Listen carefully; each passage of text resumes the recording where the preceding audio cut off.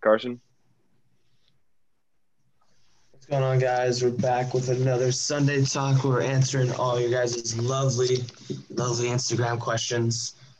So let's get right into it. The first one, shout out our boy John Adamson. We love you, kid. His question: odds that the Eagles select a QB at 12. They don't believe in Jalen Hurts. Liam, I'll let you start this time. What do you think?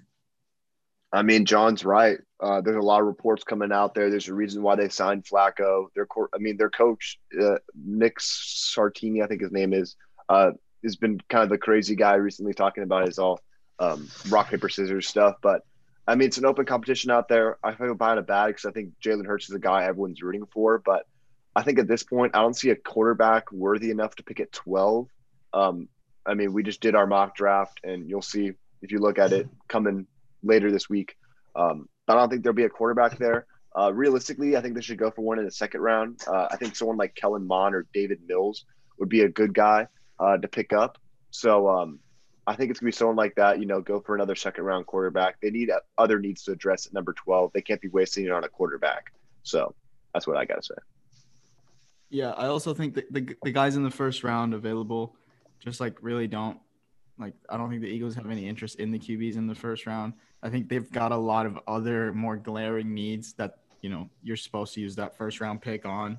If they go Pitts, if they go O-line, or if they go receiver, those are all three needs, that they could still have success with Jalen if they rolled with him and gave him some weapons or some help. Yeah, exactly. I think Jalen, he might not be the guy, I guess, if they don't really believe in him, but he still showed enough where he he deserves to be the starting QB, at least give it a shot. And like you said, their roster has so many holes. They should really just draft the best guy available, honestly. And not, because like you guys said, it's not like there's really going to be a quarterback might be that much better than Jalen at 12. So next question coming from Goobs. The Chicago Cubs of our fantasy league, the lovable loser. We love you, Gibbs. What are your thoughts on the number rule change in the NFL? I'll just start off because I ain't got much to say. I could care less. I'm all for the player empowerment if they want to wear whatever number. I'll just read off the rule real quick if you guys don't know. So quarterbacks, punters, and place kickers can wear numbers 1 through 19. DBs 1 through 49.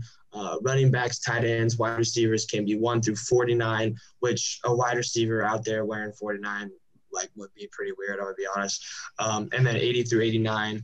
Offensive linemen can wear 50 to 79. Defensive linemen 50 to 79 and 90 to 99. And then linebackers can be 1 to 59 or 90 to 99. Like I said, I could care less, but I'm here for all the reasons, the pros and cons of what you guys might have. So Jose, or actually Liam, you really want to start. You got a strong opinion about this. I'll let you go ahead and start this time. Yeah, I think it's kind of bullshit, explicitive there, but I had a good reason. I think Tom Brady came out to the media and had a good reason about it. When he's talking about offensive linemen, it's going to get kind of confusing when they don't know. If it's a slimmer linebacker, out there rushing it, or is it going to be a cornerback? They don't know because the guys can be the same number now. It's going to take a lot more, paying attention because now you don't have the numbers to profile them. You got to profile them by their number and knowing what position they are by that number. I also think from a business aspect, it just gives a lot of inventory away. The example that we were talking about earlier, let's say you have an Odell Beckham number 13 jersey for the Browns, and next year he decides to switch his number back. Go to number 3. So then you basically just lose your jersey, essentially, unless there's a system, like American Express does where you can change your jersey out. But otherwise, you just have a jersey of the player that doesn't really make sense anymore because now he switched his number. But then again, I understand what Carson's coming from. If they want to switch their number, so be it. But I think it'd just be kind of weird because it's been this way for so long. So why is there a need to change it? So, yeah, it's the no fun league. I think there's really no reason to enact this rule besides for just a business standpoint. It's the no fun league at the end of the day. Yeah, exactly. So next question, we got NBA player who would flourish on another team. This one was pretty tough for me because I didn't want to give I feel like guys like Beal, Towns, really talented players on really bad teams. Those are like kind of the obvious answers. So I try to stay away from those guys, but I don't know. I want to hear what you guys have to think. I'll start with Jose this time. My bad. I didn't hear the question. Oh yeah, just an NBA player that would flourish on another team. Yeah, mine was actually Chase. Shout out Chase, friend of the show. Yeah, facts. Shout out to Chase. Mine was actually Buddy Hield, not only because I don't want him on our team, but because I think he's like just such a stereotypical like player that will fit on any team, just like a guy that shoots threes and like plays decent defense, except on the Kings where he seemingly can't do a damn thing. Like if he was on the Warriors or something, like I feel like the Warriors could really use a guy like this, or any team for that matter. But I think every team needs shooting. Yeah, the Lakers, that'd be perfect. Yeah, big time. Wait, Carson, who'd you put down? Oh no, I want to know what you put. I went with Devontae Graham. I think the guards, the Hornets, it's super crowded. Because you got LaMelo, you got Scary Terry. Malik Monk has been, showing that, he's still solid. Don't sleep on him. And I think it's just super crowded. And I think, Devontae Graham, he showed it last year when he had the opportunity. He was almost the most improved player. And just had a really solid season. And I think, a lot of teams that just need scoring out of the backcourt. I think a team like maybe like the Knicks or something, who, would need a little extra scoring or something like that. I just think it's just too crowded. There's really no reason to have him because, you have Terry Rozier basically does the same thing, as well as like Monk. So it's just kind of crowded. And I feel like he would be a perfect candidate to get traded to another team and flourish in that just like kind of scoring role. Perfect, like 6-man guy, I think. Well, then I'll go off. I'm staying in Charlotte. I think Miles Bridges would be a guy I'd love to see on another team. He's been having some pretty decent games now with LaMelo Ball out, but I think it's a really crowded wing space as well. They got obviously Gordon Hayward, who's the star out there. And then also, PJ Washington gets his, him and Miles Bridges share the spot power forward sometimes. So I think he's someone that, he's been showing off lately. I think he could average, 18 to 20 points and like 7 to 8 rebounds on another team. Some other guys I came up with, I think John Collins could be an all-star because I think he gets kind of misused in Atlanta now that Clint Capella has been the guy that's been shining for them as the big man. And he just never seemed to be a guy that's been like the main focal point of Atlanta, even though he's had crazy good progression coming out of Wake Forest. And a guy we just talked about a couple minutes ago before we hopped on, I think Michael Porter Jr., I think it's really that Jamal Murray's going to hold him back as the wing scorer, but I think this guy could average 25 points a game easy if you put him on a team next year that was by himself. Or if Jamal Murray, took a step back, but I don't think there's enough scoring to be allowed to have like 3 20-point per game scores on that Denver team. Yeah, I think you're right about Porter. That Porter would be like the instant star on like if he went to, another team that's like rebuilding or something. That's why I think like Porter was like the perfect candidate to be in like a Bradley Beal, like a Lowry trade or something for the Nuggets if they were willing to do that, or even like a Harden trade if they really wanted to go after him. He's like the perfect guy to throw in a trade like that. But he's just such a perfect fit with Jokic. Like I love seeing them how those two play off each other. But that's a great pick. Next from David Hinn, I'm pretty sure running backs bound to have a breakout year next year. I'll take this one first. A guy that we saw last year ranked pretty highly in the preseason rankings, but he had little to no production for like weeks 1 through 13. It wasn't until the end of the season that this guy really broke out. And I think it's on a team that is in the right direction offensively, and it's Cam Akers. I think he's got the typical build to be a real workhorse for them. He's 5'10", 215. He's shifty, he's explosive, and I think they're really going to depend on him next year to take the reins of their run game. And it's not like we've never seen the Rams have a successful run game, because a few years ago, Todd Gurley was the consensus number 1 pick because of how great this Rams run game was. Obviously, their O-line is not as great anymore, but I think Akers is a pretty good candidate for a breakout next season, and hopefully he can do it for the whole season. All right, so then, yeah, I mean, I'm not going to go a younger guy here. I think it's a guy who is going to an offense that's needs a bell cow back, and they've tried to have it in the past with Kenyon Drake. So, I mean, you see where I'm alluding here. I think James Conner is going to get a rejuvenation. I think he lost a lot of his confidence in Pittsburgh last year, given that they kind of abandoned that run game. There's times they'd have like 7 rushing attempts a game, which I think was just ludicrous. Honestly, it's not a super talented offensive line, but I still think they can improve on that in the draft still. I mean, they still got some solid guys like DJ Humphries out there, but I think James Conner is a guy that could maybe get back to Pro Bowl status and someone that I might look at as a lower flex in fantasy this year. But then again, I think the other guys that are younger could do very well as too. But hey, shout out David though, Mohai ASB president elect. So thanks for the question. He's the president now. He's the new ASB president. Shout out to David Hinn.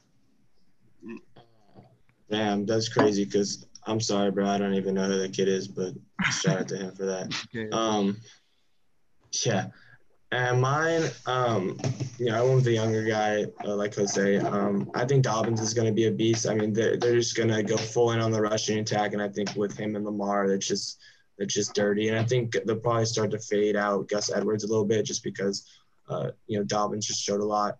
So that was my pick. Kind of a cop out, just picking like a guy like that, but I really think he's going to go off. And then last question, shout out my boy Josh, my roommate's brother. Do you think Tatis has peaked too early, or will he keep up these numbers? We got a baseball question. We still like and follow baseball. We're all baseball advocates here. I'm just going to start this off real quick. I think, yes, I think Tatis, he's like the Luka of baseball where he's already putting up crazy numbers. He's only just going to get better and better. Like by the time he hits his prime, he's just going to have ridiculous, like probably like MVP-like seasons.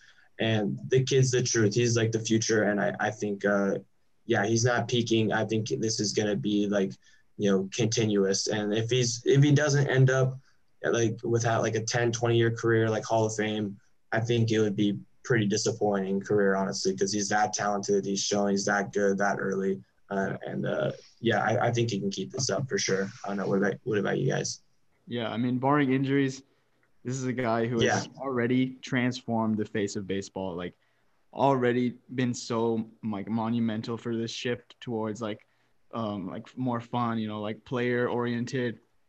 Baseball is really the no fun. Like they're actually the no fun league. Yeah, they are the true no fun league.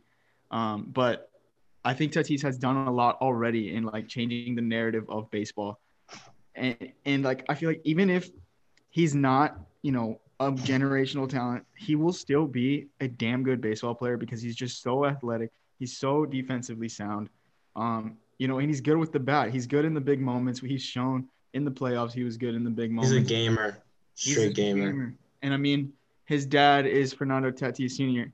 I think there's no way this kid fails in the MLB barring injuries. But I don't know if he's going to be like an all-time great.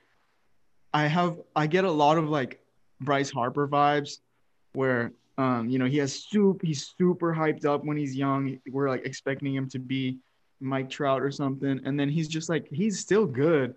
But because he'd never like lived up to those like super expectations, everyone just thinks he's a bum. And Bryce Harper is no bum. And I don't think Bryce Harper's still like a really, really solid player. Yeah. So he's a top MVP candidate still. So yeah, literally. I have so much faith in this kid. Like I love watching him play.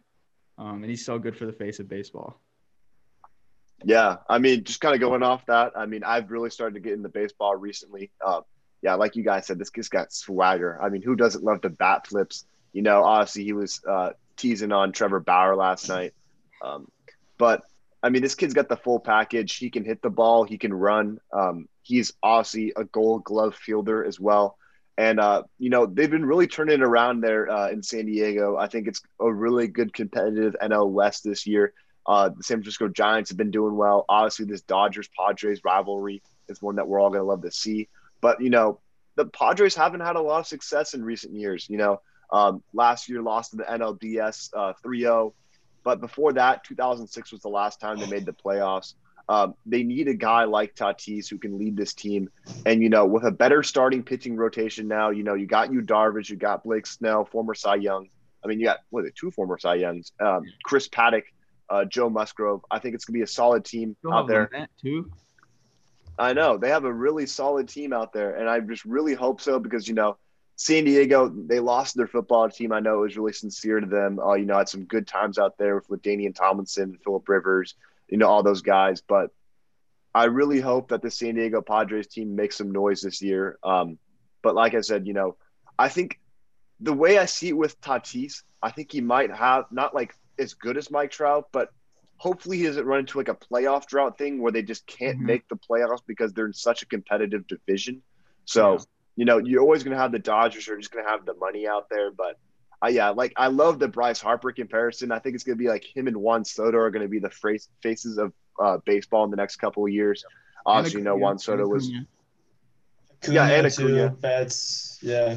There's a lot of guys, but I just really love the kid. I think there might be a year in the next like 2 or 3 years where he has a down year and people just really start to doubt him, and then he'll come back and have like an amazing, Silver Slugger MVP season. But I mean, he finished 4th in the MVP in last season. Also his teammate Manny Machado finishing above him, but they got a good pairing there in the infield. Obviously, an amazing pitching staff and some other solid guys around them. Hopefully, we see them in the playoffs this year, and I'd love to see him go against the Dodgers in the series. So, let's go Padres. Yeah, let's go Padres because I just want to see the Dodgers lose. So, all right, So that was our last question. Thank you guys all for submitting those. This is probably like our favorite episode to do. Like we just love like hearing what you guys want to hear about and answering them. Without further ado, we're just gonna wrap up this Sunday talk. See you guys on our next episode. Mock draft coming soon, right before the actual draft this Thursday already, which is crazy. Yeah. Any last words from y'all? I think we're all good. Everyone, if you want to submit questions, drop them down in the comments too. We'll do our best to answer whatever we can. The more questions, ask college football, ask college basketball. We know a lot of things. Maybe one of us might be a specialist in something. We'd love to hear your questions. Maybe just not golf though. I don't know that much about. Yeah, golf. Not golf. I couldn't do golf. But no golf. I mean, baseball. I'm not a big USC guy. I'm big on baseball. I love the direction. No hockey either. I don't know hockey. Yeah. But if we can answer it, we'll do our best to do so. So. Exactly. All right. Peace.